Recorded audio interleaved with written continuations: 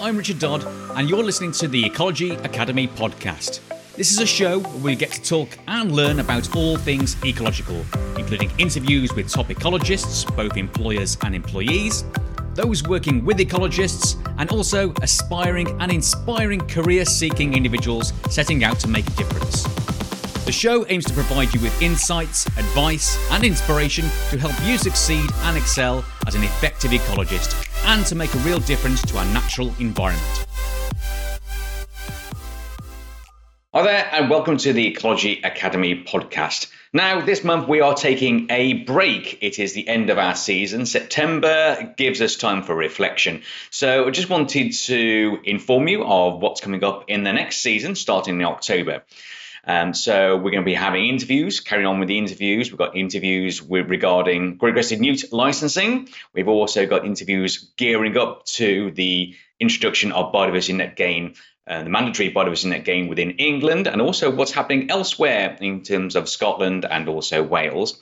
But also an opportunity to thank everyone in terms of listening to the podcast. Thank you also for taking part within the interviews themselves. And I'm just going back for the past year, when we started in October last year.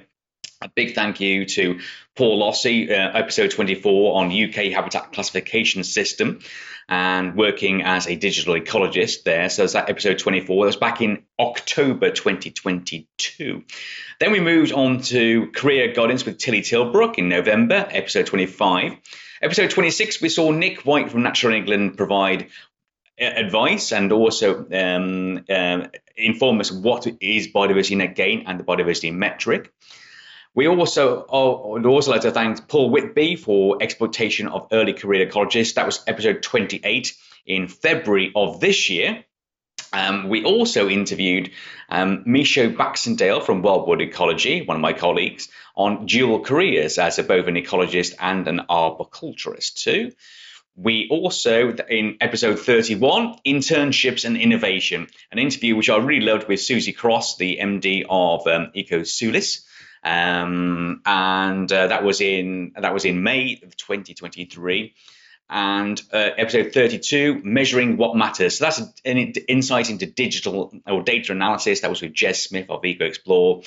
And back in July of this year, we had the pleasure of interviewing Rosie Pope from Foster and Partners about her role as an in-house ecologist. So I just wanted to thank all those people. The show would be nothing without our guests, and hopefully you'll get some inspiration from those people. We are looking for co-hosts. So if there's something you can do, I'm sure you can do a lot better than I can in terms of the podcast, please do get in touch with Richard at ecologyacademy.co.uk, and we can have an informal discussion. So I'm looking for co-hosts, someone who can actually add a different perspective to that of my own on the podcast themselves, making them relevant to a wide-ranging audience. So that's something that I'm looking forward to, hopefully getting some co-hosts who can go out, record their own stuff, put it onto the Ecology Academy podcast and help grow our audience and hopefully, increase the number of people coming into our profession and staying with our profession too. So that's something to look to. So I'm looking forward to actually, co-hosting with the Ecology Academy podcast there. That's it for now. Sorry this is going to be so short, and we will take a break and look forward to seeing you and welcoming you back in October. But for all, thank you very much. If you enjoy our show and want to help, then please click on the subscribe button and rate us on your favourite podcast player, as that's how you can inspire ecologists in the making, help retain great talent, and provide insights of our industry to a much wider audience of why ecology really does matter. Thank you. And remember, learning is a lifelong endeavour, so stay curious, be adventurous, and build bridges for others to cross.